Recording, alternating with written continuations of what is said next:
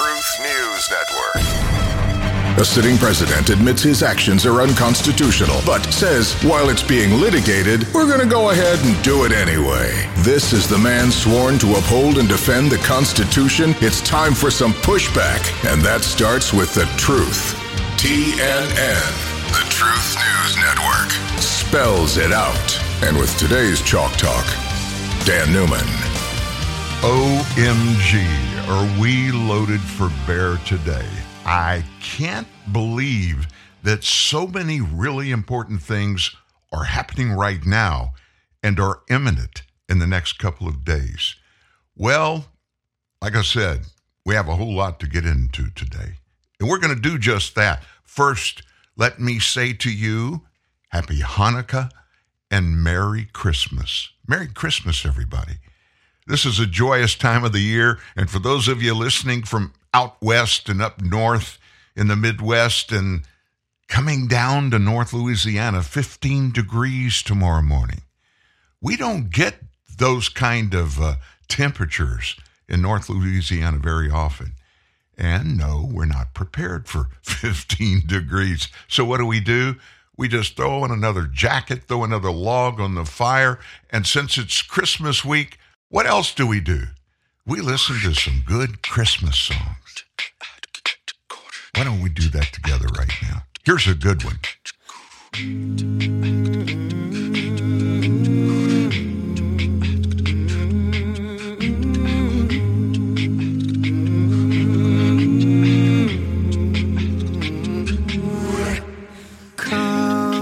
They told me, a newborn king to see, our finest gifts we bring, to lay before the king,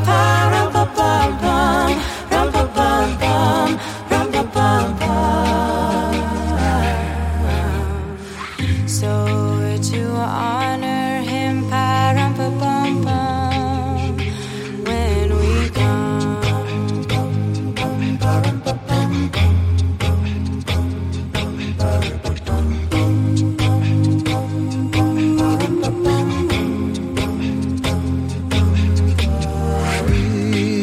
little baby, I am a poor boy too. I have no gift to bring, that's fit to give our king,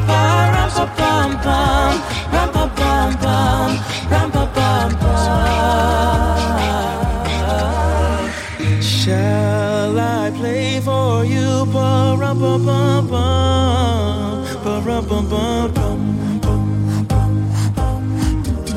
Mary nodded, the ox and lamb kept time, I played my drum for him, I played my best for him,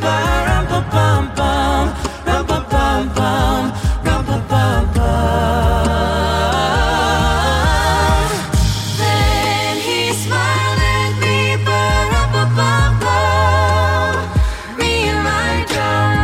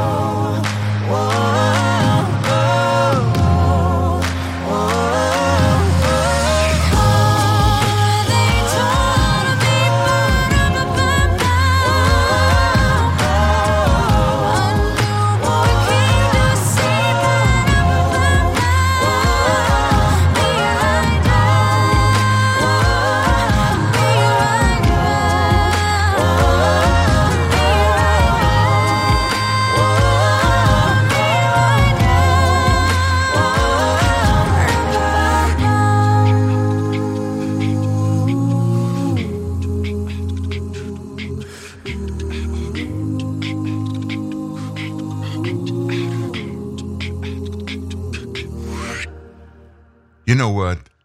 Pentatonics, that group. It's a non-traditional version, kinda, of the Little Drummer Boy. But if you listen to them, obviously great musicians get what? Several of those. In fact, most of the group are Christians. And they arranged those songs themselves. And their harmony is just incredible. They were on The Voice. I'm not sure how far they went. They went a long way. I don't think they won. I can't remember. And the reason I knew about them was because of my nephew, Des Duron, who was on The Voice and was a finalist on The Voice. All that being said, I thought it was important that we start the show today with something really, really positive, because what we're about to do is dive into the pit of evil. Now, what could that possibly be other than the United States Congress? You probably have heard. I warned you last week. What I felt this Congress was going to try to do was at the last minute put together this monstrous spending bill that we call an omnibus bill and pack it with a bunch of unnecessary funding for unnecessary items that several of the outgoing members of the Senate specifically that had been there a long time wanted for their respective states. And guess what? That's exactly what they did. Late yesterday, the Senate voted on a motion to proceed on the House message on H.R. 2617. That's the legislative vehicle for the Consolidated Appropriations Act. That's what they call it. In the Senate now, the motion passed 70-25. Got a bunch of support for the bill, and with many Senate Republicans against it. But some Republicans voted for it. The Senate Republicans had voted in favor of the motion to proceed, and I'll just give you their last names. Blunt, Roy Blunt, Missouri. He's retiring, by the way. Boozman, Capito, Collins, Susan Collins, longtime, middle-of-the-road, kind of left-leaning senator from Maine. John Cornyn, of all people. That's a very conservative senator from Texas. Tom Cotton, Lindsey Graham, Chuck Grassley, Hyde Smith, Mitch McConnell, of course, Moran, Lisa Murkowski, Rob Portman, also leaving. And then there's Mitt Romney, Rounds, Marco Rubio, and Shelby, longtime senator from Alabama who's leaving, Shelby. Thune, Tuberville, Wicker, and Young. Those senators voted for this $1.7 trillion, 4,155-page omnibus spending bill to go to the House to pass. Listen to some of the stuff that's in it. $45 billion in military and economic aid for Ukraine's conflict with Russia. That's billions more than the $37 billion that Biden requested. $5 billion in earmarks for 3,200 pet projects. $5 billion. $47 billion for the National Institutes of Health. $1 billion for Puerto Rico's electrical grid. $600 million to address water issues in Jackson, Mississippi. The Senate version of the Electoral Count Reform Act, which means Democrats want to alter the structure of the Electoral College. It's in the bill. It would change the process for lawmakers to object to the certification of the presidential election results. Senator Josh Hawley's of Missouri's push to have a ban on TikTok on government devices is included in the bill. The bill contains $575 million for reproductive health, where population growth threatens biodiversity. And listen to this. The bill also refers to salmon, the fish, or salmonid, S-A-L-M-O-N-I-D, 48 times. Billions of earmarks. Let me give you a couple of examples. Richard Shelby, I told you, retiring from Alabama. He's got $656 million worth of earmarks in the bill. Senator Jim Inhofe, Republican from Oklahoma, has $511 million in earmarks for his state. Mike Lee, Utah, Rand Paul, Kentucky, Mike Brown, Indiana, and Rick Scott of Florida. They went nuts on the floor against the bill. Mike Lee accused leadership of exploiting members into backing the omnibus by using the specter of a government shutdown. Senate Minority Leader Mitch McConnell said that providing aid to Ukraine was the number one priority for Republicans. Yeah, really, Ukraine, while America is experiencing an inflation and border crisis. The Senate will move forward on the bill. McConnell said he hopes to wrap it up by late yesterday. He got what he wanted. Congress hopes to pass the bill by Friday to avoid a government shutdown. Now, I'm going to wait to editorialize my sense of this bill. We have a bunch of information I want to give you about the bill, what's in the bill, and who's saying what. If it passes in the next few days, the Department of Justice's budget, quote, to further support prosecutions related to the January 6th attack on the Capitol and domestic terrorism cases. This bill will give them an increase of $212.1 million from the current levels of the $2.63 billion annual budget for the Department of Justice. The DOJ had asked previously for only $34 million in its 2023 budget to fund 130 employees to investigate the 80 January 6 prisoners. Think about that. Added 130 employees to do nothing but investigate the January 6 prisoners. Instead, the budget was expanded to $212.1 million in this bill. The cases are unprecedented in scale, and it is expected to be among the most complex investigations prosecuted by the DOJ. That's what they had previously told Congress, claiming the funding was necessary for the continued prosecutions of the growing number of cases related to this breach of the Capitol that has left the department with an immense task of finding and charging those responsible for the attacks. Almost without exception, the people that have been prosecuted ended up cutting deals and not being tried. And guess what? 95% of those that have been charged and their cases resolved, what were they finally charged with? Misdemeanors, not criminal activity. Hadn't heard a lot about that, have we? Merrick Garland, the AG, told NBC News' Lester Holt in July the department did not necessarily need more money to prosecute the prisoners, but would take the additional means if provided. Oh my gosh, this government throws money like it's just leaves that they're raking in the fall. Our money. Garland said, of course we'd like more resources, and if Congress wants to give them to us, that would be very nice. But we have people, prosecutors and agents from all over the country working on this matter already. So the additional money to prosecute those January 6 prisoners comes just before Republicans are set to retake the House. In 3 weeks, many establishment Republicans and Democrats have tried to get the bill done before the 118th Congress gavels into session because they're scared of not being able to get the initiatives that they have in this version. They know they wouldn't pass in the new Republican-controlled House. Now, the DOJ is not the only agency getting a bunch of money in connection with the riots of January 6th.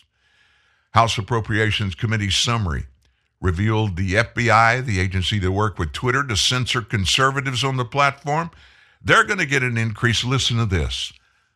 $569.6 million above the fiscal year 2022 enacted level and $524 million above the president's budget request. $500 million plus. Hey, you want some money? Let us give you $560 billion more than you were already going to get. If this bill is passed, the FBI's total budget is going to be $11.33 billion. The FBI. The FBI. They've arrested nearly 900 people in relation to the January 6th riot. 900, that's according to NBC. The FBI has not arrested all those it wishes in connection with the incident, according to whistleblowers. You know what they're not putting in here? Give us a list of those that have been charged so far, what they were charged with, and what cases have been resolved, and how many of those are just misdemeanors, and how many have been dismissed. They don't want us to know about that. They want to keep all of us thinking, oh my God, we've got to get these guilty people, those that were trying to overthrow the nation. Listen to what else it's going to do. It's going to transfer $2.4 billion in our taxpayer money to resettle more Ukrainians here in the United States. $2.4 billion. Biden has brought more than 100,000 Ukrainians to the U.S. since Putin invaded earlier this year. A year in federal government spending bill is ensuring the refugee pipeline continues. You haven't heard about that 100,000 that have been brought here on your tax dollars. Specifically, the omnibus spending bill throws $2.4 billion to refugee contractors who resettle more Ukrainians in American communities, and hundreds of millions of dollars to provide, quote, humanitarian assistance to those new arrivals.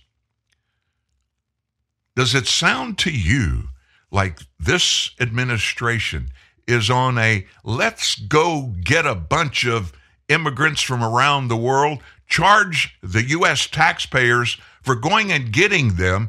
Many of them, the ones especially coming from down south, they're coming illegally. Hey, it doesn't matter.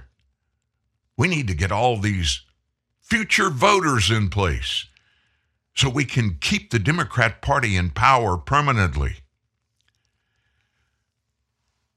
This 4,100-page spending bill includes another $45 billion to fund the Russia-Ukraine war. Senate Minority Leader Mitch McConnell went as far as to say that Senate Republicans' number one priority are Ukrainians fighting Russian. I'm going to quote him. Providing assistance for Ukrainians to defeat the Russians is the number one priority for the United States right now. And he said, according to most Republicans. That's sort of how we see the challenges confronting the country at the moment. I don't know a single, not one. I don't know Mitch McConnell, or I would say he's the only one I know. I don't know a single Republican that would say Ukraine is number one for America. What are they smoking? The funding in the statement from McConnell comes as we, you and me, continue to suffer through our record inflation cost, and we're feeling it more than ever in the holiday season. Sky-high gas prices, a surge of illegals coming into our streets and our cities. They're sleeping on the ground in airport terminals, under overpasses.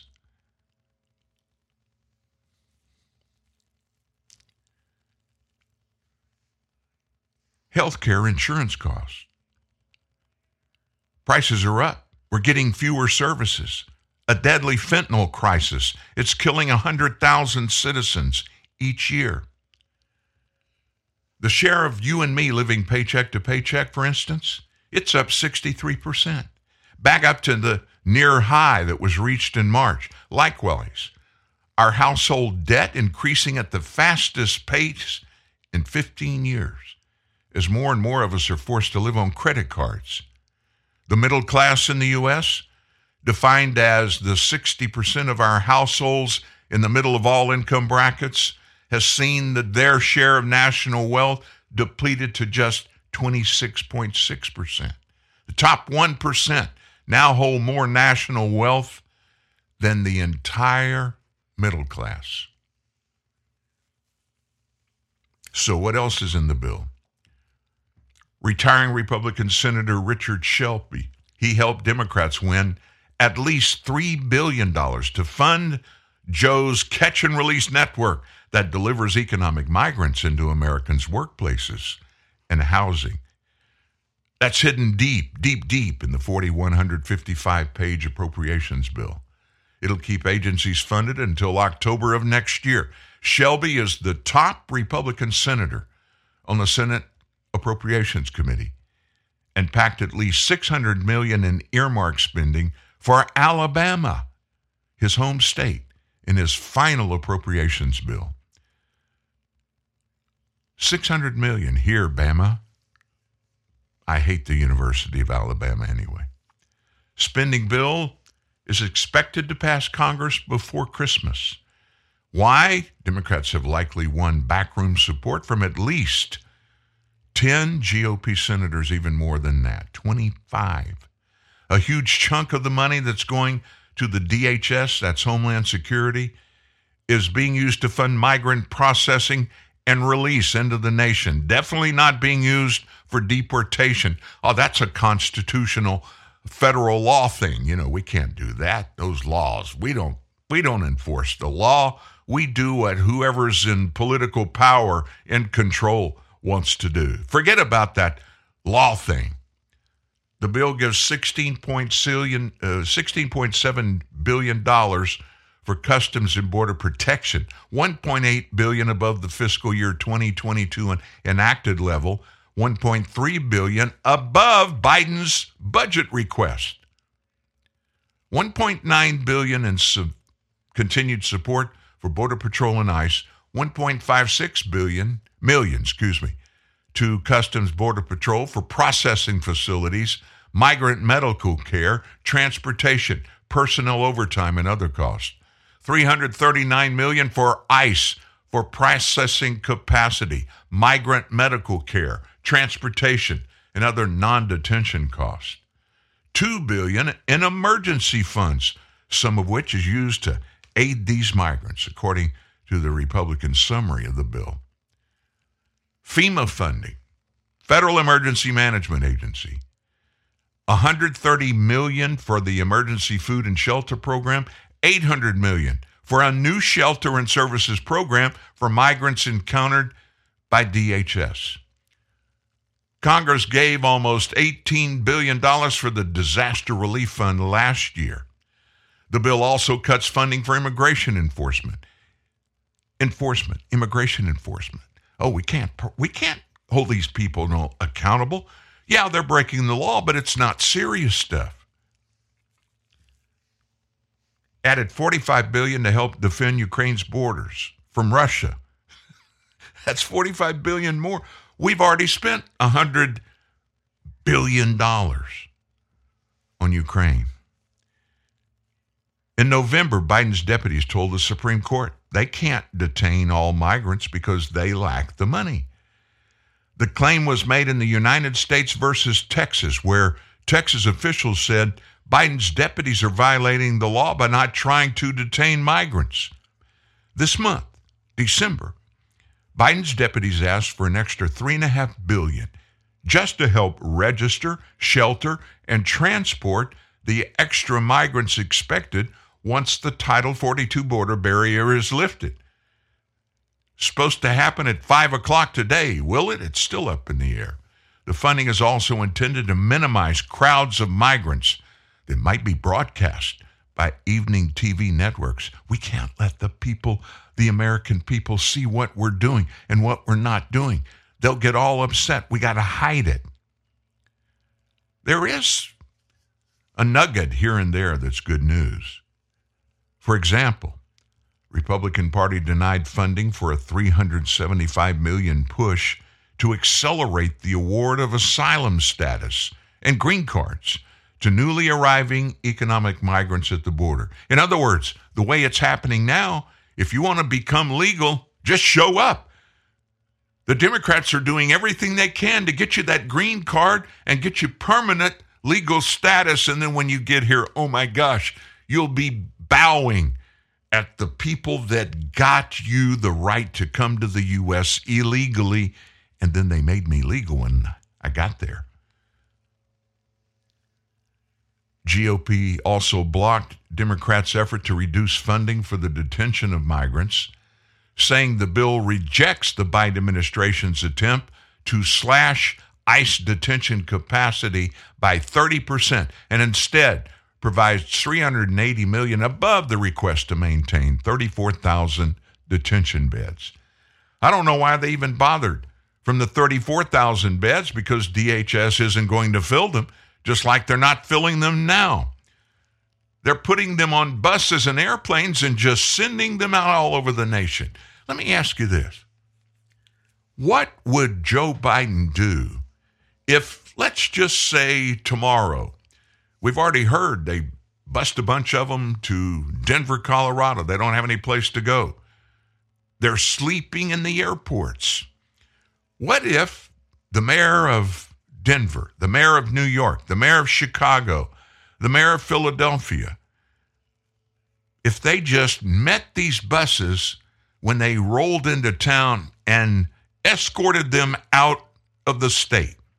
What if they just said no?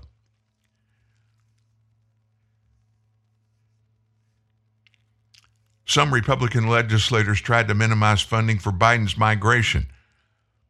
Shelley Moore Capito, Republican from West Virginia, the Homeland Security Appropriations ranking member, she said Republicans are concerned about providing emergency funding for border management with no additional deterrence measures to stem the flow of migrants. My feeling is there has to be a much better effort through appropriations for deterrence, she said. Let's make some moves there and then see where we go. Capitol State, West Virginia, and many other GOP-led heartland states loses investment because coastal employers prefer to hire new migrants than to invent in distant inland states. Shelby is a former Democrat from Alabama who's being replaced by recently elected Katie Britt. Next year, Congress should actually find out what the Biden administration immigration policies are costing, said Jenks. If the federal government is paying nonprofits, NGOs, to traffic more people into the country, which they are, then we should be cutting off that money, she said, adding, the only way that they can gain some control is to first know how much money is going where and then start to block that money. It should be the House GOP appropriators working with the authorizing committee to figure that out.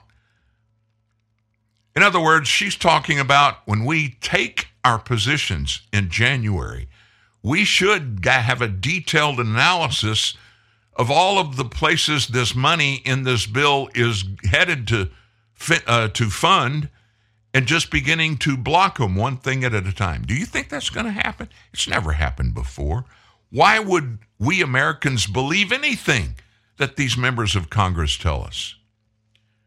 Biden's deputies admitted roughly 1.3 southern border migrants in 2022. You know, if you say that fast, it's not a big number, 1.3 million. You know, 1.3 of anything's not much, right? Alongside 600,000 gateways who sneaked across the border, plus another 1.5 million legal immigrants and temporary workers that came into the U.S. the right way, you know, the legal way. The carefully planned inflow of about 3.4 million legal, illegal, and quasi-legal migrants adds up to roughly one immigrant for every American birth during the year 2022. The migrants are flooding into the U.S. from poor countries, from countries where dictators have the incentive to exile potentially rebellious young men out of their country to our country, where they can go get jobs. Immigration numbers show 250,000 Cubans have arrived in the U.S. in this year, often through chain migration. Christian Gonzalez flew from Havana to Managua in October after a close relative sold his car in Miami and bought him a round-trip airline ticket for $3,600.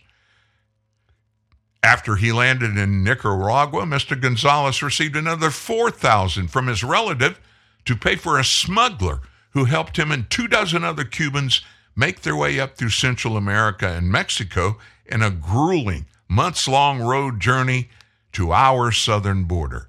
It's a mass escape, says the 22-year-old Gonzalez. Every day I get news through Facebook or Instagram of another friend who's leaving Cuba.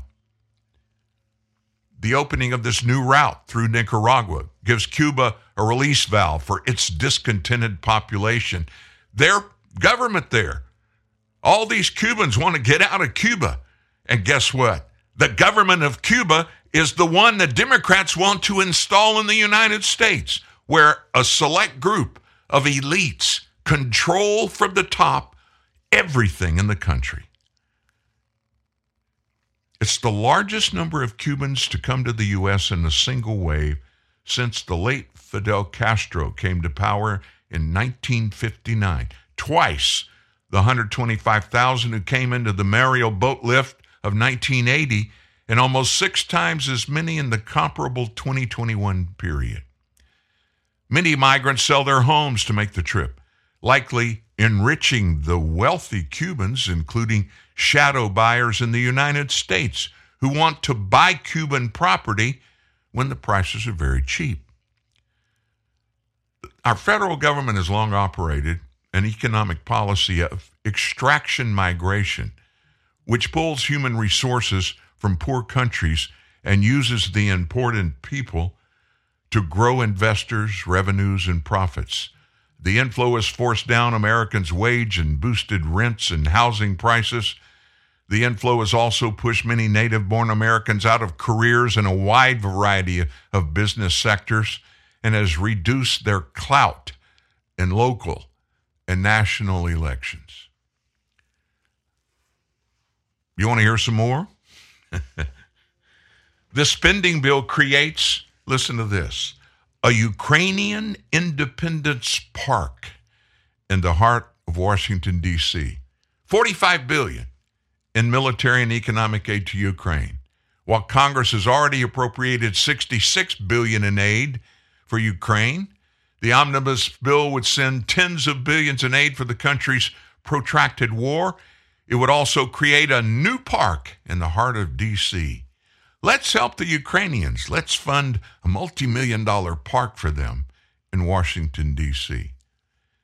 Designates a part of D.C. as the Ukrainian Independence Park and allows for signs around the park that include information on the importance of the independence, freedom, and sovereignty of Ukraine and the solidarity between the people of Ukraine and the United States. For that, you'll pay 20 cents a gallon more at the pump for the Ukrainian Park in D.C. Representative Victoria Spartz, Republican from Indiana, who is Ukrainian, proposed the Ukrainian Independence Park Act of 2022 back in March. I'm happy to co-lead the Ukrainian Independence Park Act with Ranking Member Westerman. It'll recognize the strength and resiliency of the freedom-loving Ukrainian people, which has inspired many Americans, she said. Think about it. You and I are going to pay for that park just to get her vote for the bill. You get that, don't you? It's all quid pro quo. Gimme, gimme, gimme. If you gimme, gimme, gimme, I'll vote, vote, vote, vote, vote. Representative Brian Fitzpatrick, who's a Republican from Pennsylvania. He's the co-chair of the Congressional Ukraine Caucus. He said this in a statement back in March. As co-chair of the Congressional Ukraine Caucus, I stand in full support of designating the Ukrainian Independence Park in D.C. as a symbol of the friendship between the U.S. and Ukraine and our mutual commitment to upholding freedom and democracy. And you know what? That's a wonderful thing. We're going to send you $66 billion right now and another $25 billion for your country, fellow people that are fighting the Russians over there. So we've sent $100 billion. You should know by now that we love you. And look, just as an extra, a little lagniappe, you know, the baker's dozen thing, the 13th donut comes free. We're going to fund a park right in the heart of Washington, D.C. and name it the Ukrainian Independence Park. Yes. Is that enough so we get your vote? And of course, they both said, sure, we'll vote for anything. So let's stop right there and take a breath. We've just barely scratched the surface of the bill. I'm not going to get into any more of its contents. You've heard enough. But what you are going to hear right after this first break, you're going to hear what some people in the United States, those that are in the government and not in the government yet, but were in the government at one time, you're going to hear their analysis of this. Let me tell you what you need to do. You need to buckle up. Go grab a cup of coffee or whatever you were doing before you joined the show and come back and get set. It gets good now.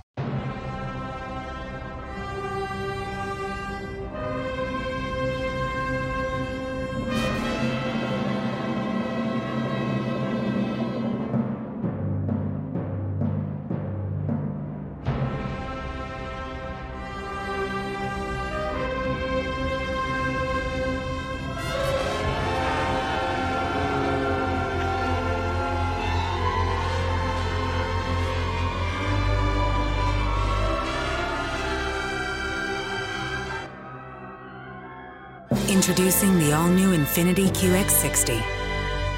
Take on life in style. I'm a Verizon engineer, and today we're turning on 5G across the country, including right here in New York City. With the coverage of 5G nationwide and in more and more cities, the unprecedented performance of ultra-wideband. It will change your phone and how businesses do everything. I'm proud because we didn't build it the easy way. We built it right. This is the 5G America's been waiting for, only from Verizon. 5G Ultra Wideband available only in parts of select cities. 5G nationwide available in 1,800 plus cities. Could switching to Geico really save you 15% or more on car insurance?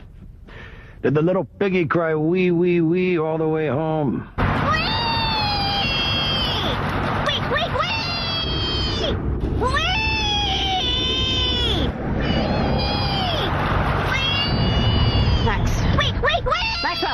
Yeah? You're home. Oh, cool. Thanks, Mrs. A. Geico. 15 minutes could save you 15% or more.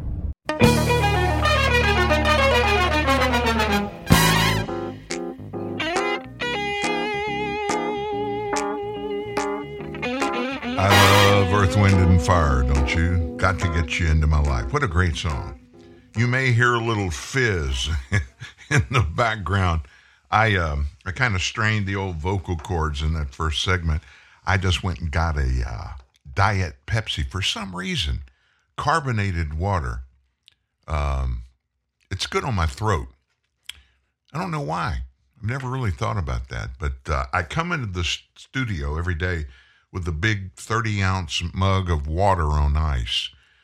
And unless I get animated and get a little loud like I did in that first segment, that's plenty good, but I get a little bubbly, carbonated Diet Pepsi.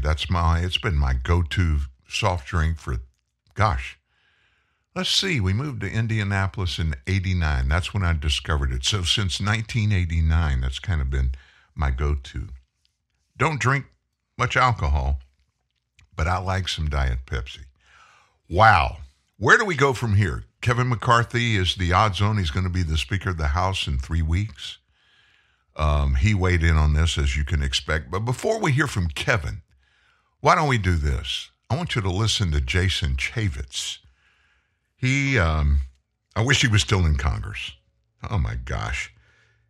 He's a bulldog. He served a couple of terms. He was in leadership, and he finally just said, I can't get anything done. And he said, to heck with it. So he left. And I don't know what all he's involved in, but I know he does a show, a regular Fox News thing on the weekend. But he's a bulldog, and he is a hawk when it comes to, not war, a hawk when it comes to money. Here's Jason in a story last night.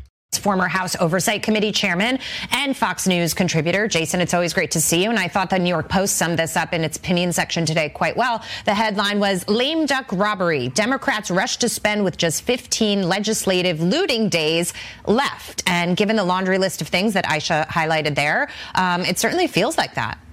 This is the most disgusting way to actually run a government, to have 7,500 earmarks, a 4,000-page bill, $1.7 trillion on top of a $30+ trillion debt, and a bill that nobody has ever read.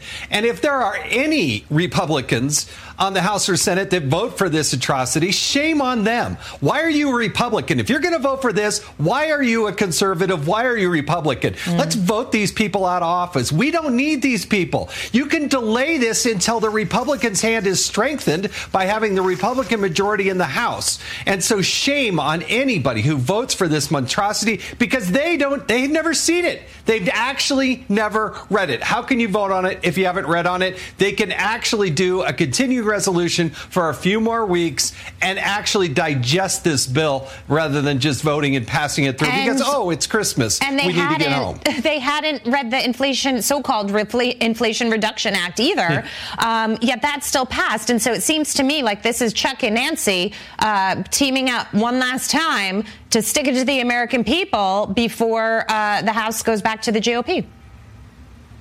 This is what they always do. They wait till December 23rd. Oh, there's a big storm rolling into town. You have to pass it or you won't be with your family till Christmas, and be irresponsible. Oh, we're spending $800 billion on the United States military. That's supposedly justification to raise domestic spending. And this is why we have one of the most dysfunctional governments there are. And I'm just telling you, if you vote for this bill, you are hurting the country. It is not helping the country. You don't even know what's in it. So how can you possibly vote for it? Well, we were just talking about spending overall in the previous block, and some of the programs like unemployment benefits and the expansion of the Affordable Care Act, how that has created a situation where people are not incentivized to work anymore. They can stay home, do whatever they want to do, and they get benefits so that they can get by. And so we talk about inflation in general, how that led to a higher wage problem, how that's shrinking the bottom line for corporations, and this becomes a vicious cycle, Jason.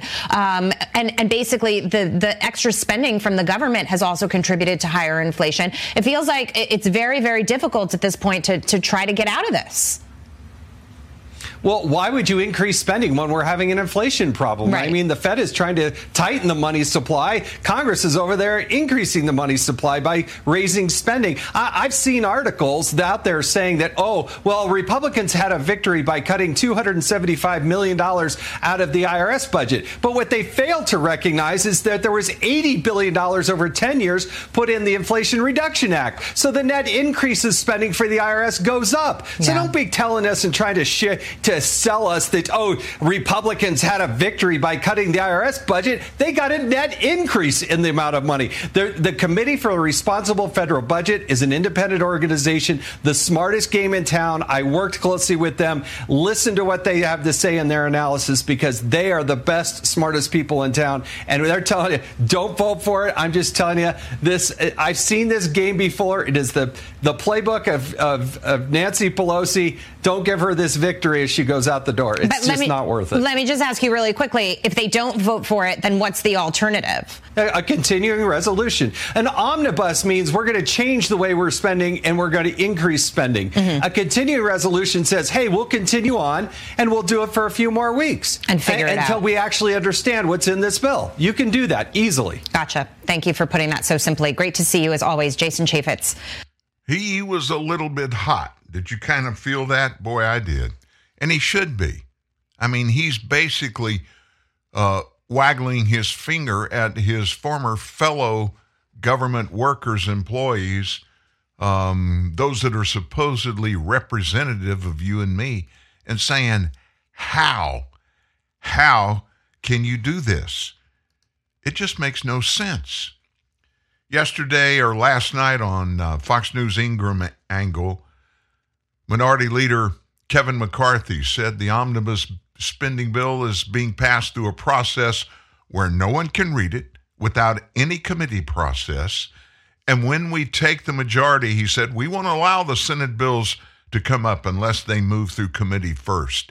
We won't allow them to do an omnibus again.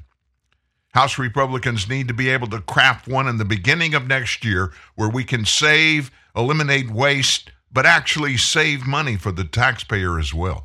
That sounds a little bit legitimate. I mean, Congressman Mike Johnson's been on this show talking about what he calls regular order. Regular order, again, is where when somebody wants to introduce a bill, whoever the leader in either house is, House Speaker or the majority leader in the Senate, if they make a determination that this should be looked at, he or she will assign it to the various committees that it's applicable to. The committees then tear it apart. And they'll even propose amendments in the committees. They debate those amendments, vote on them, and if they come up with the final bill, they'll have an election in the committee.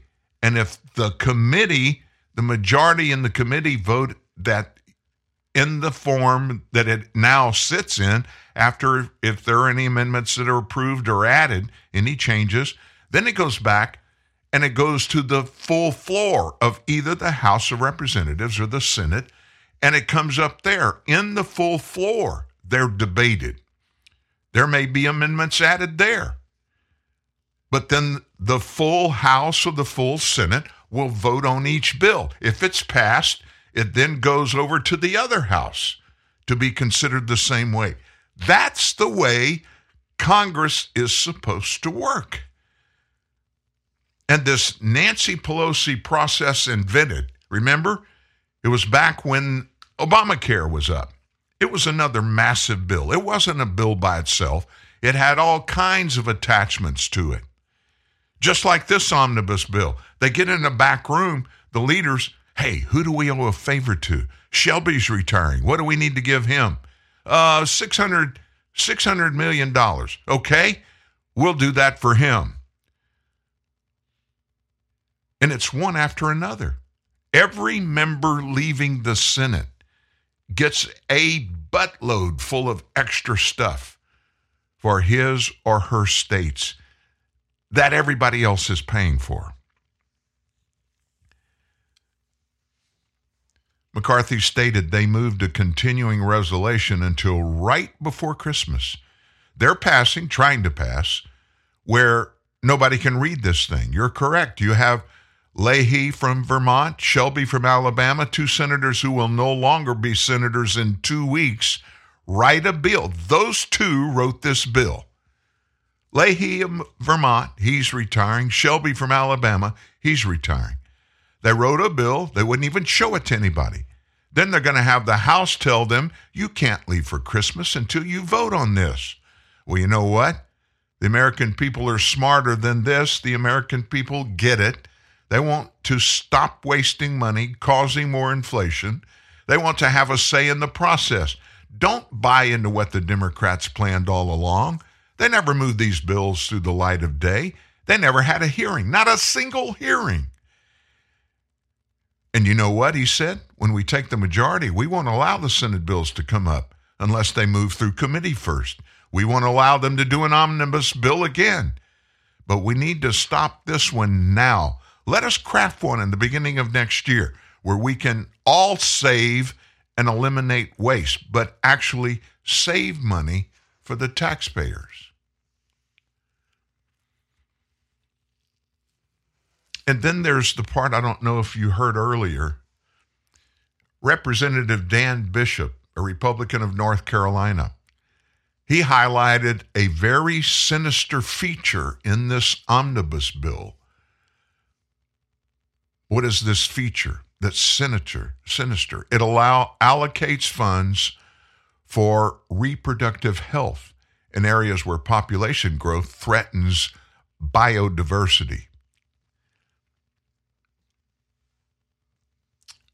Bishop documented many of the examples from his Twitter account, including over $500 million into reproductive health in places that could threaten endangered species. On a more sinister note, he said, here's at least $575 million for family planning in areas where population growth threatens biodiversity. Malthusianism is a disturbing anti-human ideology that should have zero place in any federal program, he tweeted. It's in this bill. It's in this bill. More than $500 million. Several Twitter users attacked the idea of not only promoting abortions, but appearing to support reducing population growth. That's in the bill. Spending taxpayer money to save nature by aborting babies. Nightmarish. That come from the Daily Caller news editor, Grayson Quay. There's a chilling anti-human synergy between the left's pet projects, from throttling energy production, raising the cost of living, to outright killing people in the womb. It's all about making fewer, less vibrant, and wholly dependent people. It's truly evil. That comes from Minnesota House Representative-elect Walter Hudson. Further proof leftists believe humans are nothing more than a virus on the earth. That comes from reporter Hannah Blue. This is profoundly disturbing. Kudos to whoever found it. Heritage Foundation analyst David Ditch tweeted, "This is incredibly messed up. Sure, let's protect endangered species, but let's not do so at the expense of people's lives." That's from the Daily Signal editor-in-chief Katrina Trinko. Bishop also highlighted a couple of other measures in the bill, including the naming of a building after House Speaker Nancy Pelosi, $500,000 for a DEI and structural racism National Institute of Health subdivision. $500 million for that. Diversity, structural racism, a whole bureau of a federal office to study. Oh my gosh. Chuck Schumer was himself questioned on the bill by CNN's Manu Raju on the lack of time Congress members have to read the bill before voting on it. The bill has been carefully worked on by the Appropriations Committee for a very, very long time, Schumer said. Most of the provisions were well known weeks and weeks and weeks in advance, and getting this bill done for the American people, which really matters, is the most important thing.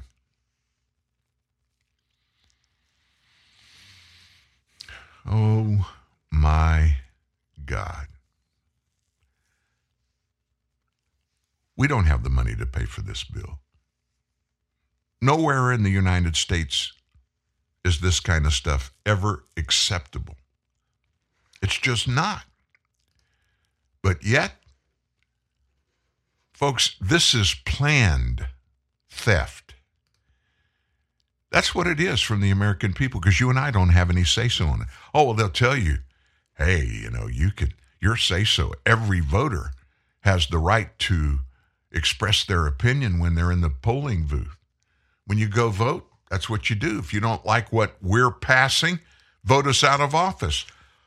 Okay, we don't have that election. We won't have it until 2 years from now.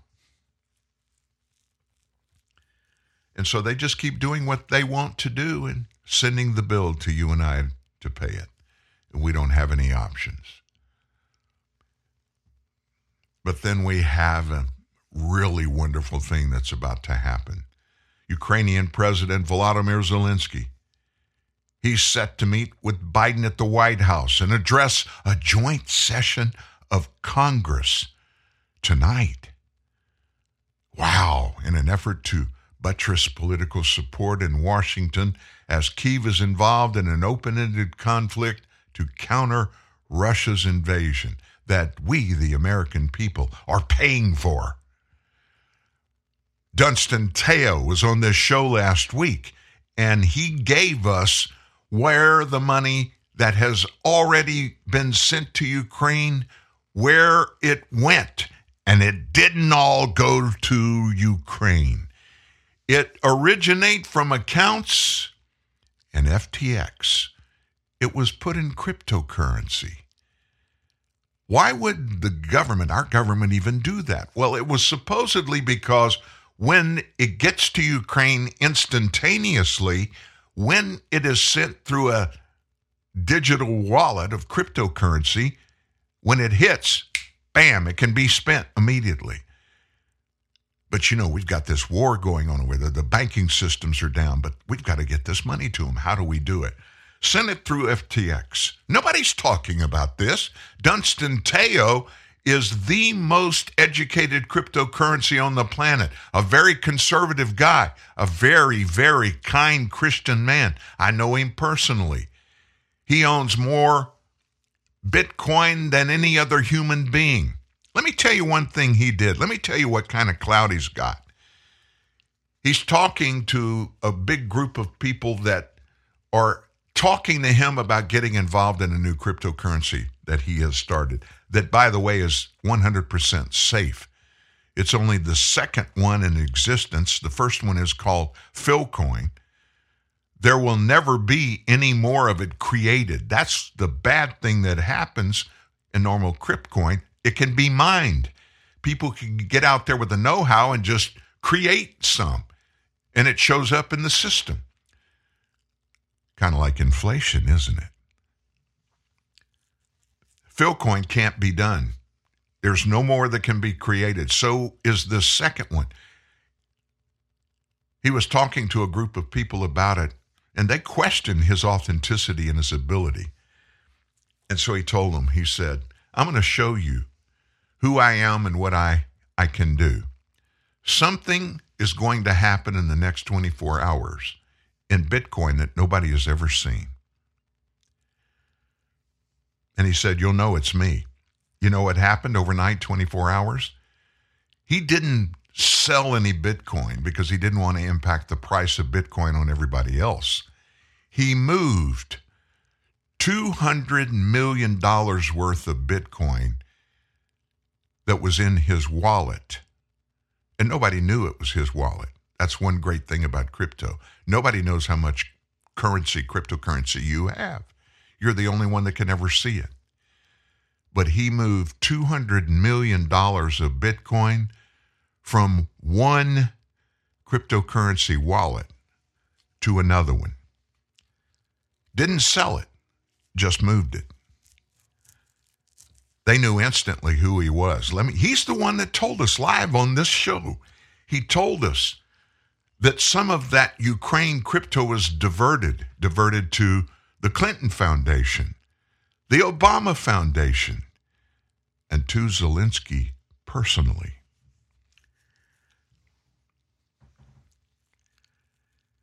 Ukraine, Volodymyr Zelensky, it's not what it's portrayed to be. Are the Ukrainian people in trouble? Absolutely. They're being slaughtered. I'm not saying we don't need to get involved in it. We've been very involved in it. But we're throwing money in there that's not going to where we are told, all the American people are told that it's going. So why is Zelensky coming to town? A senior Biden administration official said his visit is intended to provide an important injection of momentum for continued U.S. and allied support in the months ahead. His visit is taking place at the invitation of Biden, who first discussed the idea of the visit in a phone call he had with the Ukrainian leader on December 11, 10 days ago. In issuing this formal invitation 3 days later, why are we just now hearing about this? It was structured 3 days later. Anyway, the White House made it clear the visit would include an extended meeting with Biden, a meeting with his national security team, as well as an opportunity for Zelensky to address the media and speak before a joint session of Congress. Let me tell you something that's not going to happen. This is not going to happen publicly. I promise you, they're not going to let Volodymyr Zelensky get up in front of a bunch of American media and ask a bunch of questions, unless the questions are handpicked by Biden's people and given to select reporters to ask. On my way to the U.S. to strengthen resilience and defense capabilities of Ukraine, Zelensky wrote that on Twitter adding, "I will also have a speech at Congress and a number of bilateral meetings. The visit will underscore the U.S.'s steadfast commitment to supporting Ukraine for as long as it takes, including through the provision of economic, humanitarian, and military assistance." That came from Karine Jean-Pierre. We know it must be gospel. Biden will use the occasion to say the U.S. will be providing a Patriot anti-missile battery to Ukraine. We've already been told about that. And they've now told us Ukraine's electrical grid and other infrastructure have been pummeled by Russia's ballistic missiles, cruise missiles, and drones, and that the Russians got those from Iran. Let me ask you this. How many countries have squeezed Iran for their doing what they're doing, providing all of this weaponry to Russia? Have you heard about it? Have you heard the United States do it? Anybody else doing it? Nobody's doing it. Ask and answer that question. Why? Why is nobody sanctioning Iran out of the wazoo for doing this? Everybody's complicit in it. You do understand Ukraine as a nation has always been a bank, a piggy bank for billions and billions of dollars that are politically, illegally moved from places to other places, either through or they end up in Ukraine. For decades, that's the place Ukraine is opened up and become the illegal piggy bank for political thugs. It's always been that way. We know that in the days ahead, the conflict will continue. The winter will be hard. This comes from a White House senior official. We do not see diplomacy that would lead to an end to the war on just terms as being on the very near-term horizon. The prolonged conflict has led to questions among some conservative Republicans and progressive Democrats about how long Washington should continue its multi-billion-dollar effort to provide military, economic, and humanitarian support to Ukraine. So, on Zelensky's whirlwind trip, they tell us it will provide a high-profile opportunity for him and his White House allies to solidify backing among U.S. lawmakers and the American public for continued exertions by Washington and its allies to help Ukraine. This isn't about sending a message to a particular political party, the senior administration official said. This is about sending a message to Putin and sending a message to the world that America will be there for Ukraine as long as it takes. Let me tell you what should happen. I'm not a politician, and I'm certainly not a political sycophant. I don't know a lot, but here's what I do know. If we are still the leaders of the free world, where is the big meeting, very public meeting, for everybody to see, specifically Vladimir Putin, where a group of leaders, like the leaders of France and Germany and the United Kingdom and Canada and Australia, where they stand side to side with our president and they point their fingers at the camera, speaking directly to the Russian president, and say, Mr. Putin, we're all going to stand shoulder to shoulder with Ukraine, and collectively, we will give Ukraine what they need to beat you. Mr. Putin, leave Ukraine now. You can't afford to stay there. Instead of coming to the United States with a handout and Joe Biden continuing to unilaterally fund Ukraine and all that money going as cryptocurrency, supposedly, to the Ukrainian people. You tell me, Wouldn't it be wonderful for us to find out how much of the money that we are paying as taxpayers, purportedly, so that it can go to Ukraine to fund their efforts to protect their country against total dissemination by Vladimir Putin? How much is actually going there? And how much of what gets there goes into the war effort and not into the pocket of Zelensky and other illegal heavyweights in Ukraine and other countries? You want to know why? This is my opinion. Why I think that side-to-side press briefing hasn't happened between these all-world leaders for Vladimir Putin to see? Because these other people don't want to do it. They don't want to get up in front. Probably because they're not involved in the corruption, the financial corruption that our president is and Ukraine's president is. Zelensky, he's not the bright and shining star. All of this has come out since he was first introduced to us Americans. Think about it, folks. He's not a great leader. He's never led anything before. His professional career, he was an actor and a stand-up comic. When he was elected president of Ukraine, he was put there where he is to continue the process of Ukraine being what Ukraine has been for decades. He's a yes man, very little more than a yes man. And so here we are, you and I. We're out there, and we're paying the bills for this yes man to continue to perpetuate the Ukraine process, to be doing what it's always done. And you and I are paying the bill, and most of, if not most of, a huge portion of what we're paying through our tax dollars. It's not going to the war effort. It's going to crooked politicians. Those crooked politicians from Ukraine, I'm sure from there.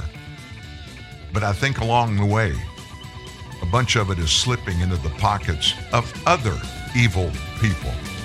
He'll never let you fall to the lies. Your bulwark against the tide of fake news. Dan Newman, TNN, the Truth News Network.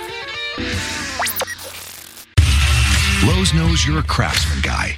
You have a lot of tools. Tools for everything you've done around the house. But there's the moment you realize your new project means new tools. Yes. When tool guys need new tools, they start with Lowe's, the new home of craftsmen. There's accountable for doing this to the American. Hello. Hello, sir. I hear you having problems putting together your new kitchen unit. Oh, yeah. The instructions say... What now? The instruction manual. It makes absolute... Stop reading that.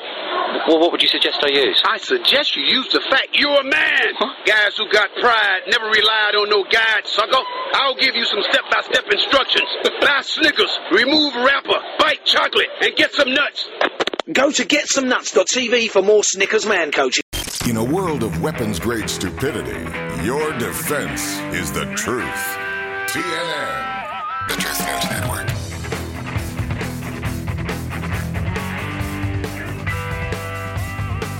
Before we finish up today on our omnibus bill and our evil Ukrainian spending, Katie Pavlich, you know the name. I'm sure you would know her face. She's a blonde. She is a heavyweight in Washington, D.C. conservative media. And I like what she says and the way she says it. I'm trying to remember if it's the town hall she's the leader of another conservative media outlet. Anyway, Katie Pavlich weighed in on this crazy omnibus spending bill. Now, this Congress just unveiling their $1.7 trillion. Yes, another $1 trillion spending bill, ladies and gentlemen. This is supposedly to keep the government funded through next September. Now, they have to pass the package by midnight on Friday. It's a 4,100-page package. You think they've read it? This in order to avoid a partial government shutdown. Katie Pavlich joining me now. Katie, nobody's read this thing. In 2 days, they're going to pass another $1 trillion spending bill, 4,100 pages that nobody has read. Isn't that the height of irresponsibility? This $1.7 trillion spending plan, which, as you rightly point out, people are not going to be able to read. It's 4,000 pages, is an abomination.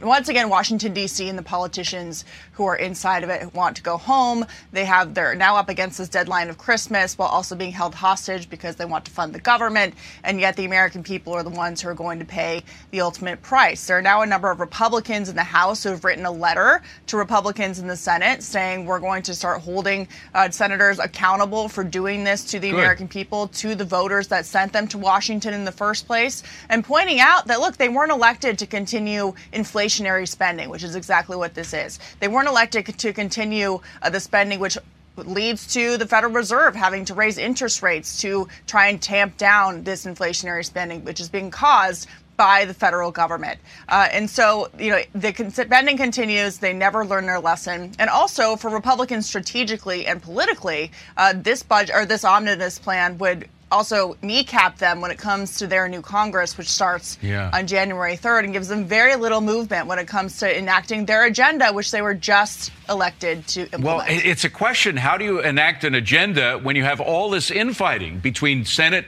Republicans and House Republicans within the House? I mean, we still don't know whether McCarthy's going to be the speaker, right? Well, regardless of different perspectives on who is good for leadership and what should be done in the new Congress and who should lead the House as Speaker, the bottom line is that conservatives and Republicans for years have run on this idea that they are fiscally conservative.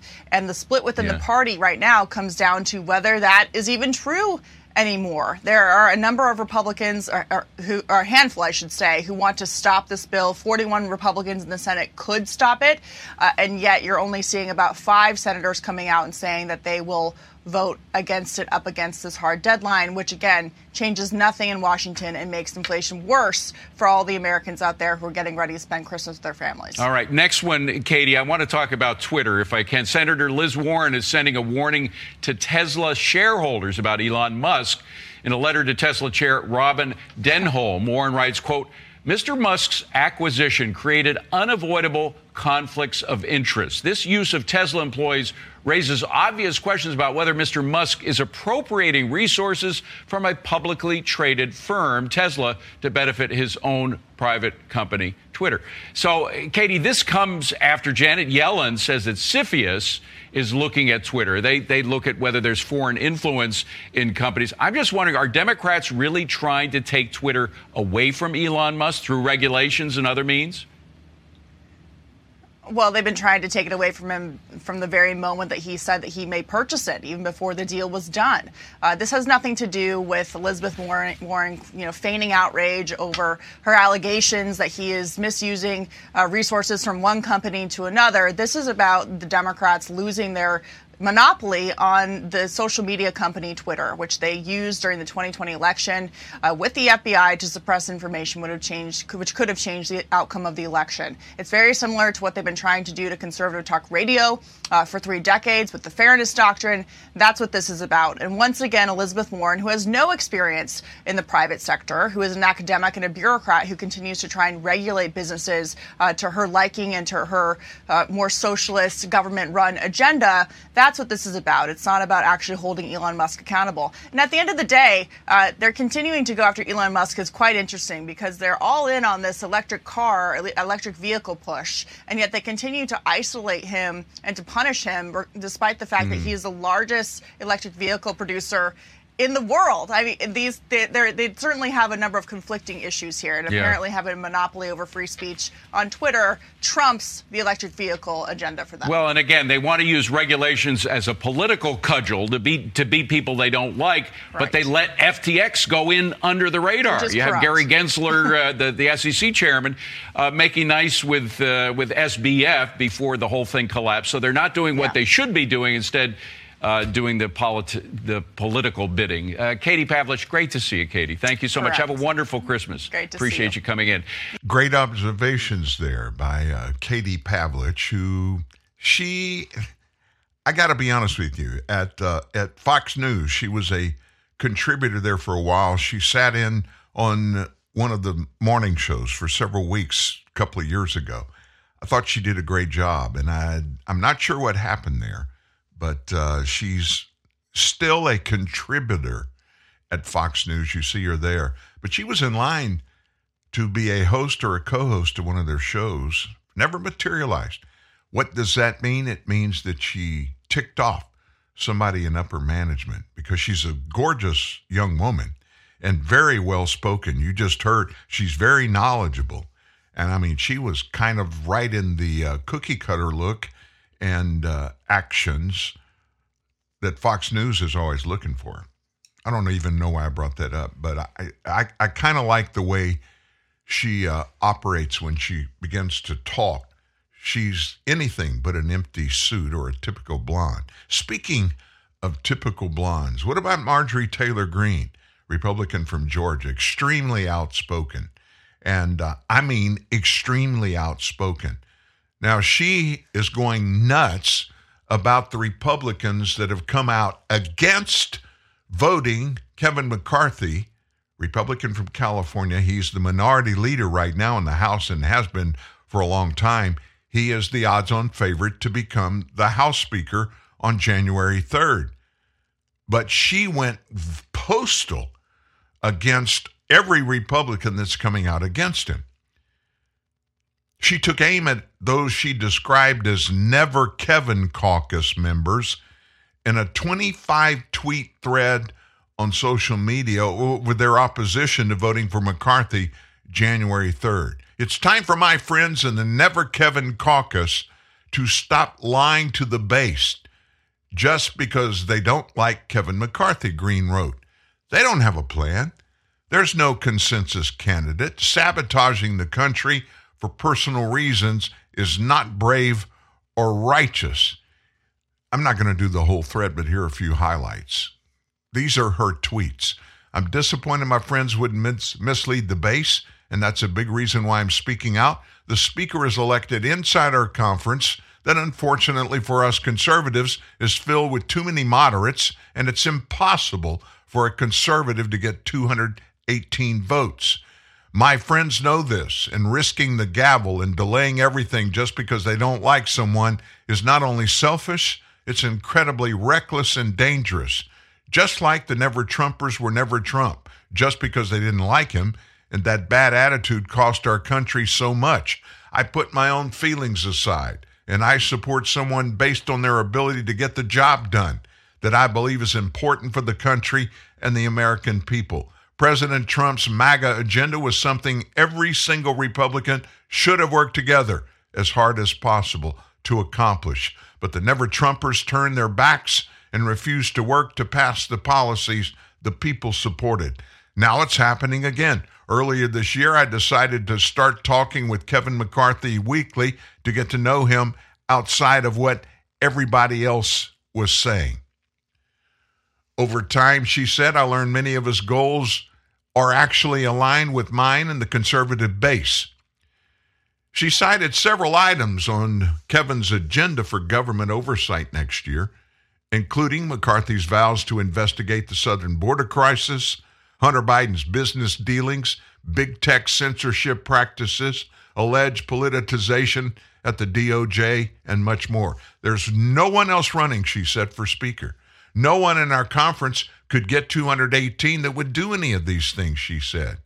Talking about the number of votes McCarthy would need should every voting member of Congress be present on January 3rd and vote for a person rather than vote present. Republicans overwhelmingly nominated McCarthy to be Speaker back in November, but 5 members, Matt Gaetz, Republican of Florida, Andy Biggs, Republican of Arizona, Matt Rosendale, Republican from Montana, Bob Good, Republican from Virginia, and Ralph Norman, Republican from North Carolina, have stated publicly they plan to vote against McCarthy, which could derail the Speaker vote given Republicans' narrow 4-vote majority next year. Now think about that. Let me just paint the picture of what could happen.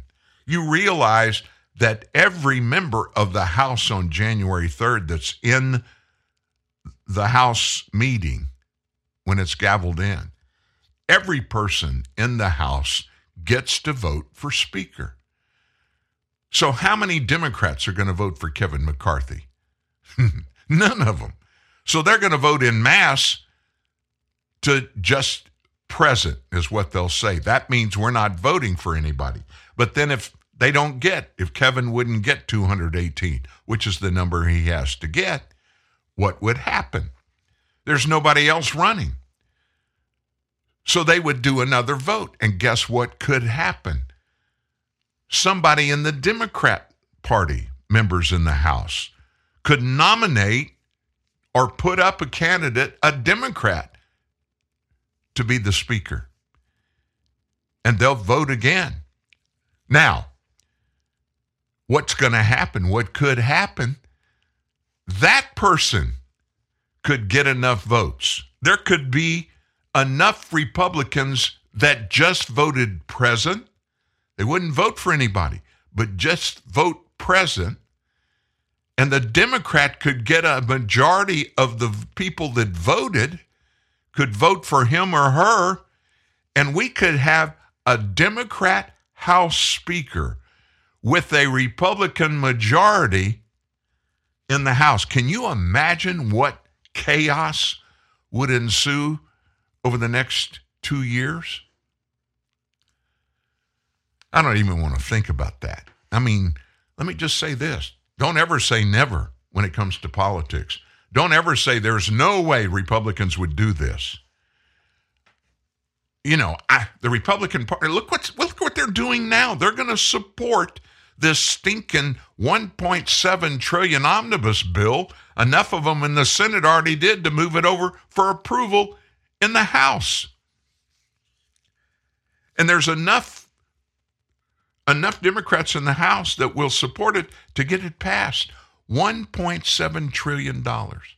What causes inflation?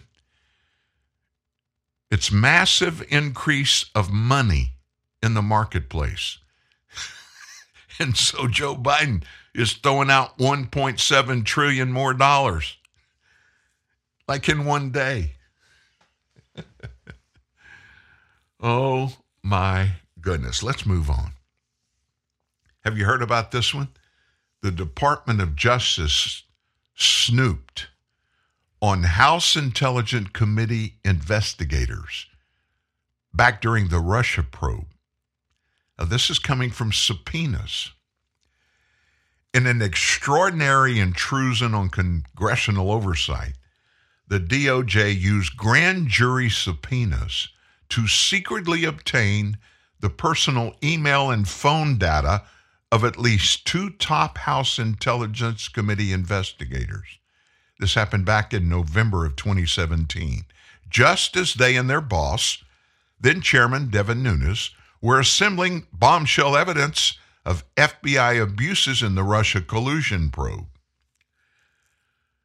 The subpoenas show the DOJ demanded that Google turn over personal email and phone data from the 2 senior staffers, and that happened on November 20th of 2017. And that responsive materials were to be returned to the DOJ 3 weeks later. The subpoenas were delivered during a critical time frame in the committee's efforts to expose the Trump-Russia collusion investigation as having been driven by an uncorroborated political opposition dossier funded by Hillary Clinton. Nunes' committee was locked at the time in a bitter struggle to force the FBI and DOJ to turn over records to them, the committee. The DOJ subpoenas came to light in the last few days when their former committee staffers were informed by Google their records had been taken, consistent with the big tech company's policy of telling customers 5 years after law enforcement takes this kind of action. One of those subpoenaed staffers, former Intelligence Committee Senior Counsel Kash Patel, told Just the News that the DOJ subpoenas were an extraordinary intrusion on congressional oversight and raised serious concerns about the separation of executive and legislative branch powers that are guaranteed in the Constitution. Here's what he said. It's so shocking because a co-equal branch of government, we as congressional investigators and Devin Nunes, his staff on House Intel, were conducting constitutional demanded oversight of the fraudulent acts at the FBI and the DOJ, which we now know happened. So the other intelligence staffer whose records were subpoenaed by DOJ was notified last week by Google. He said he had worked extensively on investigating the FBI's Russia collusion conduct that included drafting the committee's report that criticized the FBI, reviewing sensitive documents, fighting with the DOJ to gain access to those records. Devin Nunes said the subpoenas gave the DOJ and FBI unprecedented potential to learn in real time what his investigation was learning about misconduct in the Russia probe. He called on the new Republican Congress to probe the subpoenas aggressively. What does this say? What does this mean? It's just one more rung in the ladder for the American people to go from ground floor, from on the ground, climbing up the ladder of realization, of fact-finding, to understand in the Obama administration, the Department of Justice under Eric Holder, and even after Holder left, the Department of Justice weaponized, literally weaponized the intelligence operations of the Department of Justice and the FBI. We don't know how many other divisions were impacted by this. If it's happened to the DOJ at the top levels and the FBI from top to bottom, and we now know it has, we can just assume the CIA, the DNI, every other one of the intelligence committee operations were given a free hand. Just go do whatever you need to do to find dirt on Democrats' political opponents. Let's keep it quiet, but let's go after them. That's exactly what was happening every day. And Democrats in Congress knew about it. And of course, people at the top levels of the FBI, the Department of National Intelligence, the NSA, the CIA, all the three-letter operations, they were up to their eyeballs in it every day, finding ways to denigrate Republicans and their causes, all conservatives, to go after them quietly but aggressively, to try to find dirt on them and expose them. Meanwhile, you're watching to find out what they have found out, and then to find ways to denigrate anything that they would say. And of course, you could use Twitter, because we now know the ties between the FBI, paid staffers. Hey, if you leave the FBI, you can go over to Twitter and get this great job over there. And you can take information from your new employer and slide it over to your old employer. And it's legal because the FBI is opening up that pathway. That was happening every day. What does that mean to you and me? We're living in a police state right now. We're not headed that way. We are in a police state right now where the government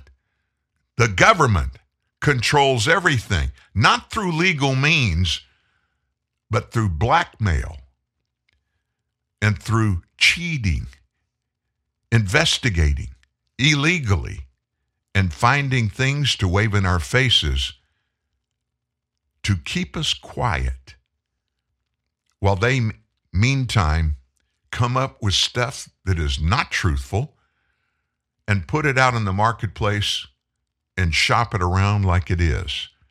And innocent Americans are falling prey to those wiles of the FBI and other departments in our intelligence community. It's happening today.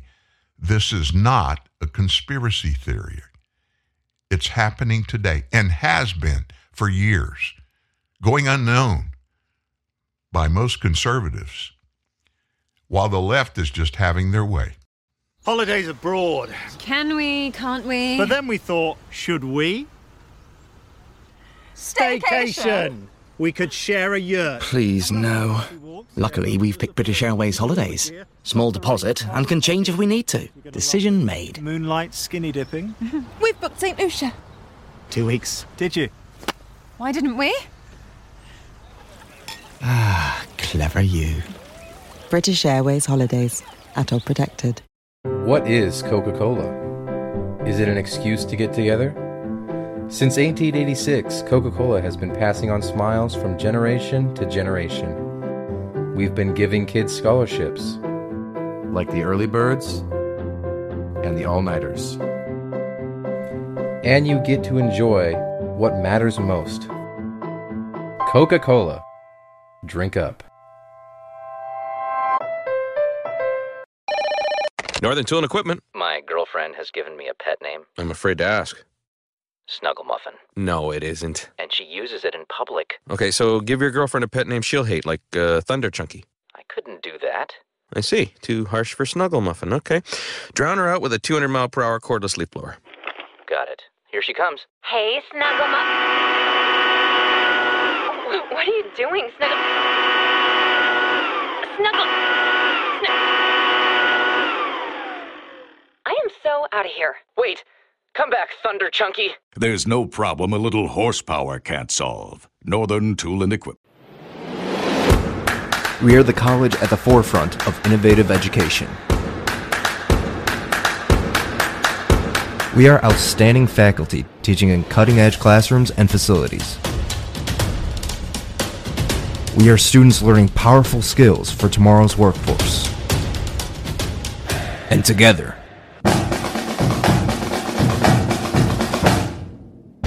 we are Triton. Register today. When Bolshevik Barbie throws shade, you have the weapon of light. The truth. TNN. The Truth News Network. I got to be honest with you. That weapon of light that we have, which comes in the way of, a big flashlight. We can just shine it on the evil things that we expose. I just don't know what kind of power's in it. In the past, if we look over our shoulder at U.S. history and forget about that 1619 project, I'm talking about real history, it worked pretty well. All you had to do was find the evil, ferret it out, and then expose it to fellow Americans, and then the government, the representatives of those people in the states, would pass laws to do away with the evil and to put in place processes that legally kept these things from happening again. So what do when the people en masse that are running the government, they're not only doing this evil, they have the power and continue to hide it. Let me give you another example. Breitbart, Texas, looked at a Monday directive that was given to all Customs Border Patrol managers. And this directive that's coming from DHS head Alejandro Mayorkas, it gags them from releasing migrant apprehension statistics through social media accounts or directly to the public without the express written approval of the Department of Homeland Security. It's a gag order.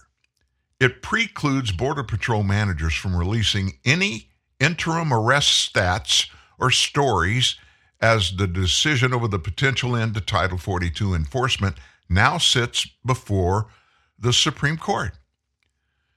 The Breitbart, Texas source, not authorized to speak to the media, says the message is intended to curb routine disclosures of migrant apprehensions near the southern border.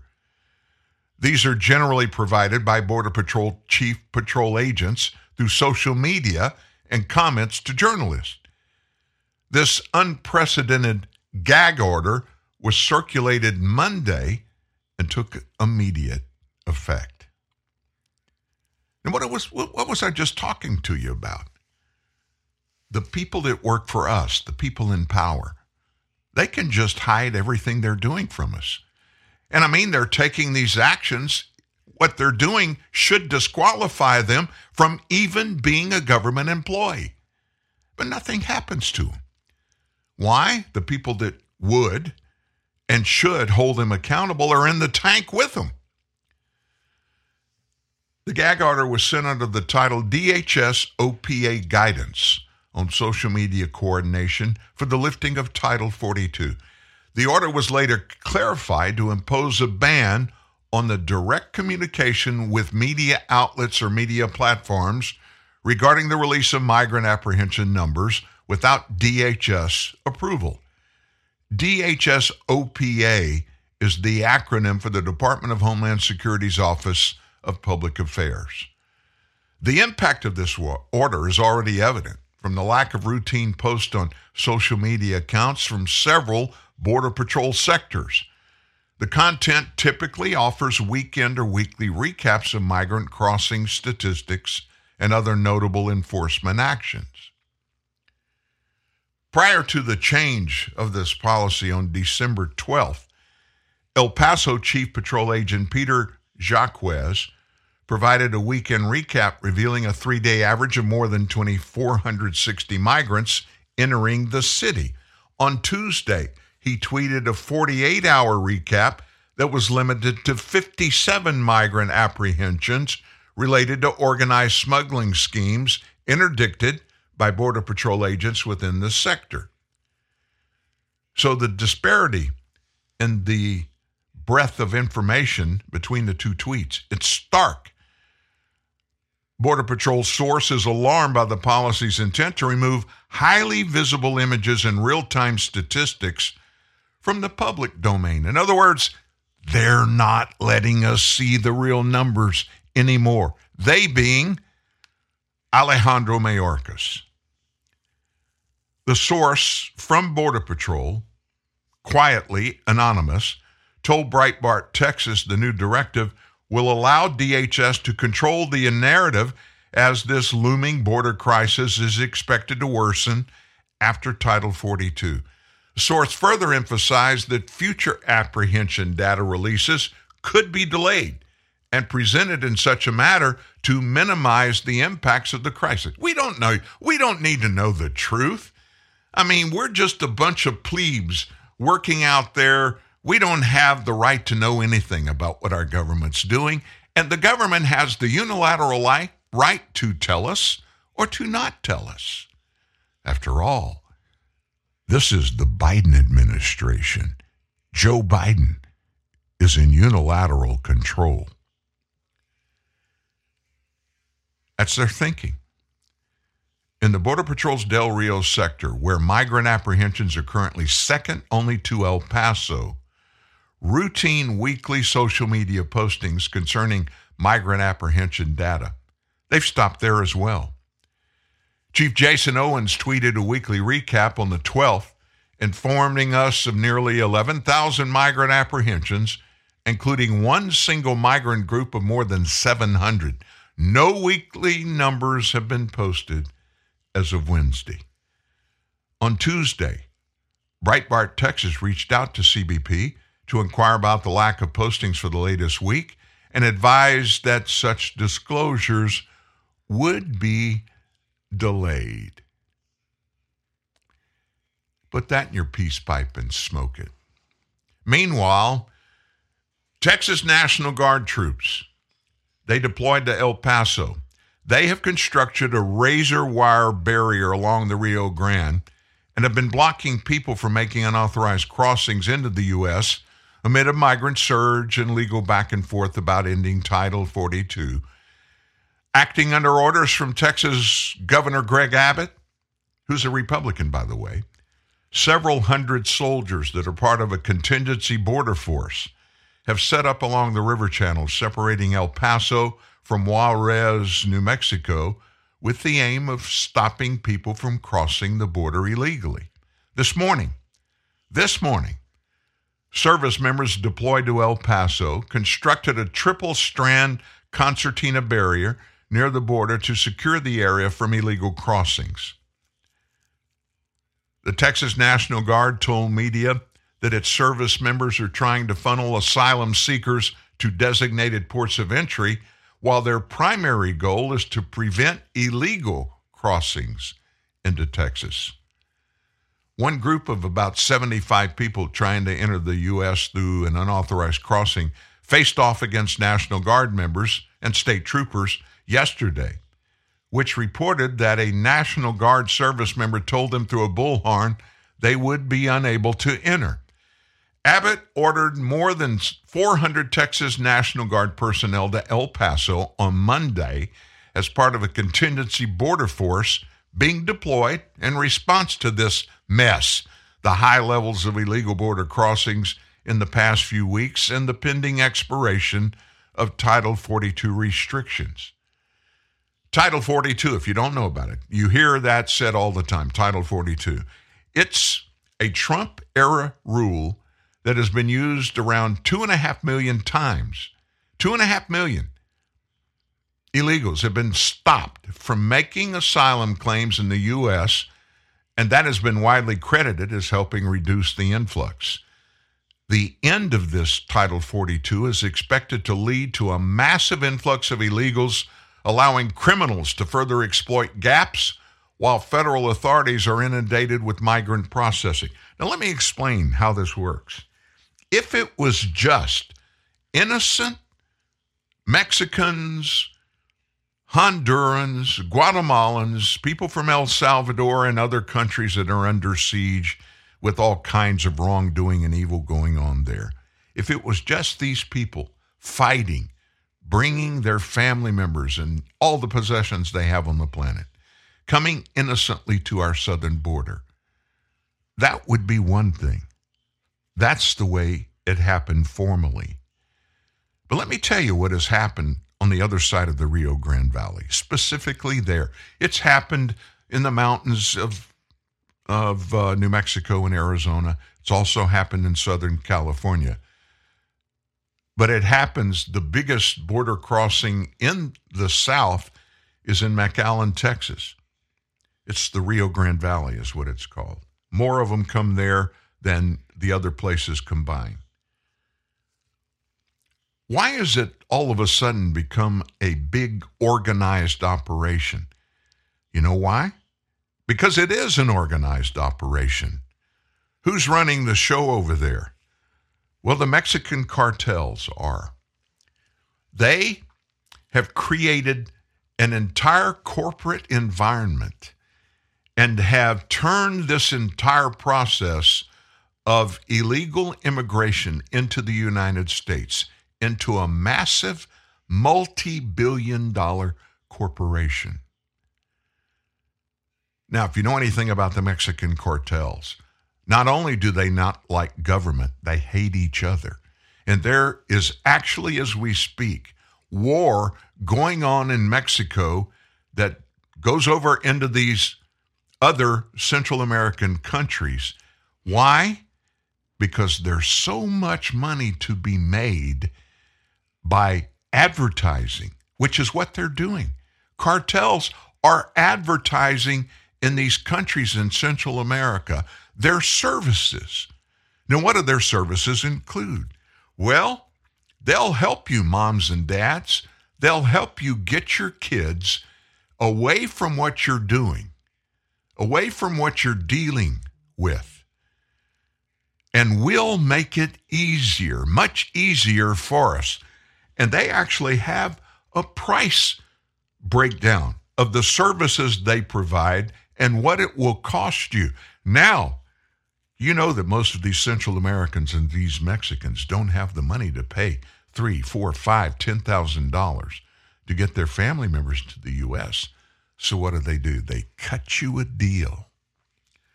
And the deal may include actually selling one of your kids. Now, you've got a big family. You don't have the money to pay for your big family. We can work out a deal. Now, what kind of deals? All kinds of deals.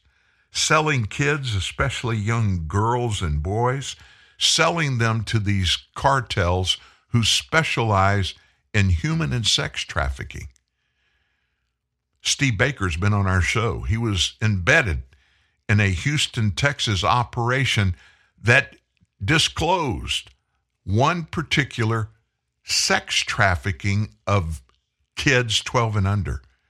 And a bunch of these kids ended up and are in the Houston area, one particular area of Houston.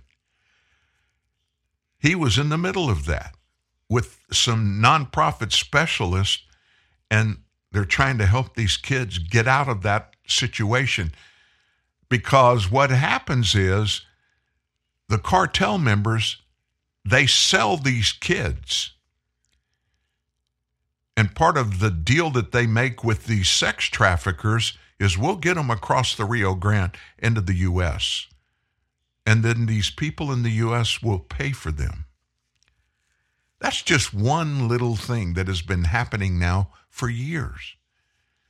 Now, why wouldn't the United States federal government, why wouldn't they intervene in this, knowing this is going on? I don't know for a fact, but why would this government not enforce federal laws when the people in this government each pledged an oath to do just that? Why wouldn't they do that? Why would this government allow millions of dollars of taxpayer dollars, even a bunch that was voted on by the United States Congress, to be sent to Ukraine to help the Ukrainian people? Why would it be allowed for that money to be converted into cryptocurrency, going through FTX, which we know billions of dollars worth of crypto that went through FTX didn't go where it was supposed to go? It is very obvious, because of insider information, some of that crypto that was earmarked to go to Ukraine didn't get to Ukraine. Some of it ended up at the Clinton Foundation. Some of it ended up in the Biden family syndicate possession. And let me tell you this, I know factually this show is being listened to right now. I'm looking at the source, the IP addresses of computers of those that are listening to this. I do it every day throughout the show. My iPad sits here with that app loaded, and it moves up and down. There are 3 people or 3 IP addresses in Langley, Virginia that are listening to this show. What is in Langley, Virginia? The only thing in Langley, Virginia, really, CIA headquarters. This is happening to every conservative news outlet, newspaper, radio show, podcast, listening. And this has been going on, monitoring Truth News Network, TNN Live now, for months. Why? Because we're talking about things that our listeners don't know about, and millions of other Americans don't know about. And we're only touching the surface. Just imagine how much more there is underneath that we can't even find out about. Why would our government allow any of this to happen? The love of money is the root of all evil. Not money. Money's not the root of all evil. The love of money and what some people are willing to do to get their hands on that money, even at the expense of selling American babies and Central American babies, selling them to people we know will be putting them in sex trafficking operations, human trafficking operations, selling them domestically in the United States, in Canada, and all over the world.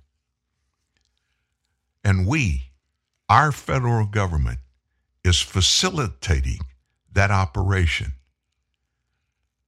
Are you saying that the Bidens, the Clintons, they're all involved in this operation? They're actually doing this themselves? No, I don't know that they are. I think they're probably not. But what I do know, the money, the love of money is the root of all evil. It's been that way since men and women have existed.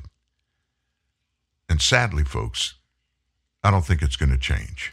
Hi, it's Jamie, Progressive's Employee of the Month, 2 months in a row. Leave a message at the... Hi, Jamie. It's me, Jamie. I just had a new idea for our song about the Name Your Price tool. So when it's like, tell us what you want to pay, hey, hey, hey, and the trombone goes, blah, blah, blah, and you say, we'll help you find coverage options to fit your budget. Then we just all do finger snaps while a choir goes, statements coming at ya, statements coming at ya. Yes? No? Maybe? Anyway, see you at practice tonight. I got new lyrics for the rap break. Progressive Casualty Insurance Company and Affiliates. Price and coverage match limited by state law. I'm a Verizon engineer, and today we're turning on 5G across the country, including right here in New York City. With the coverage of 5G nationwide and in more and more cities, the unprecedented performance of ultra-wideband. It will change your phone and how businesses do everything. I'm proud because we didn't build it the easy way. We built it right. This is the 5G America's been waiting for, only from Verizon. 5G ultra-wideband available only in parts of select cities. 5G nationwide available in 1,800 plus cities. Nervous? Oh, Blaze. Brings back so many good memories. Remember our road trip in 97? Our first real heart-to-heart. I've never seen any of your movies! Not even the ones we're in together! Hey, do you remember when that stalker kidnapped us? Yes! Blaze was there. Blaze. Do you have barbecue or cheddar jalapeno? Ooh. Oh, remember when we stumbled into that turf war? Remember when you bought your first house? Hi! I'm Seth! Those were good times. They were golden. You ready? Seth, do you? I do. And Janet, do you? That's a yes. I love this lady! Best day of my life!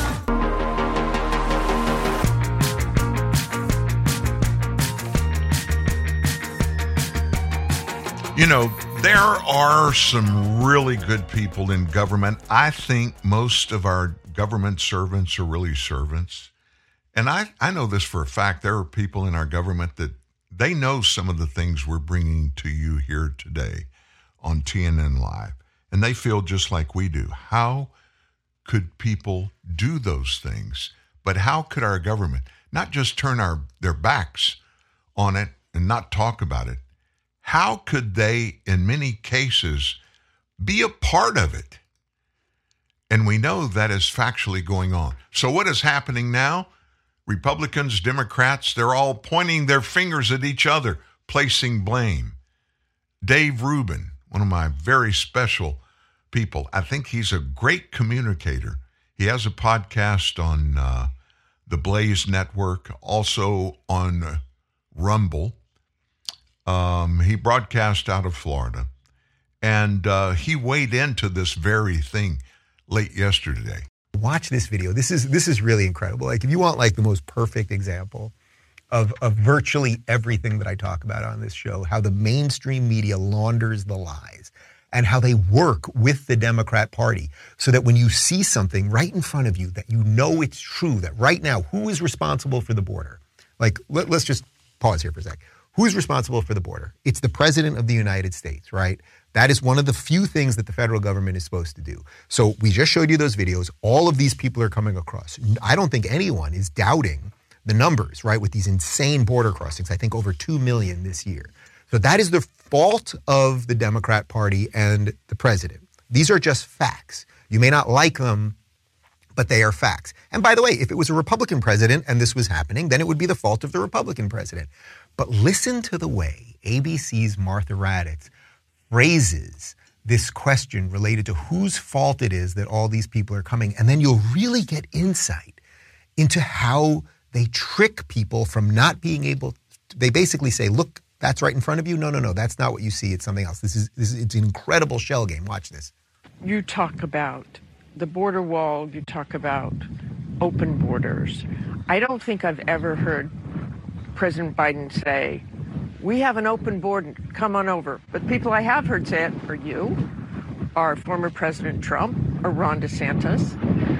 That message reverberates in Mexico and beyond. So they do get the message that it is an open border, and smugglers use all those kinds of statements. It was known from the time that Joe Biden got elected that Joe Biden supported open borders, it is known by the cartels who have sophisticated information whether or not the Biden administration is going to enforce the immigration laws or not is known across the world, but most importantly, known among the cartels. And how do you play into that? What can you do better?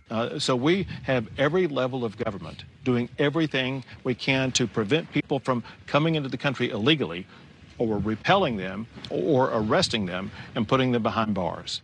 Do you see what she just did there? Do you see what she just did? That was obviously Texas Governor Greg Abbott. So she's saying to Greg Abbott, who has all these Texas border towns, right?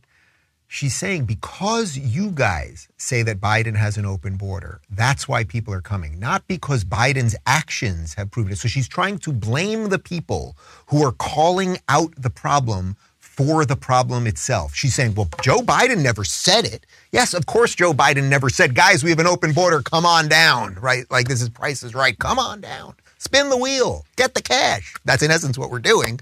But she didn't, Biden actually never flat out said it. But she completely flips the reality. That's what I mean about the shell game. That it's not Biden who says open borders, it's you guys who are not in charge of the border. It's you, Greg Abbott, it's you, Ron DeSantis, it's you, Donald Trump. And that's what the migrants, the illegal aliens, that's what they hear and that's why they're coming. It's such an extraordinary, subtle, pernicious distortion of the truth. Ugh, gross, disgusting. But this is what they do to all Republicans, and you must know this. So what do we do about all this? What can we do as everyday U.S. citizens? What you can do and what you need to do, what we all need to do, is make our voices heard, make sure people know we're not anti-immigrant. We are pro-illegal immigrant and pro-legal immigration. End of it all, folks. End of it all. That's what we demand happens. Well, in the middle of all of this, we've got Christmas coming, Hanukkah around the corner, and Jesus was born in this season. See you tomorrow.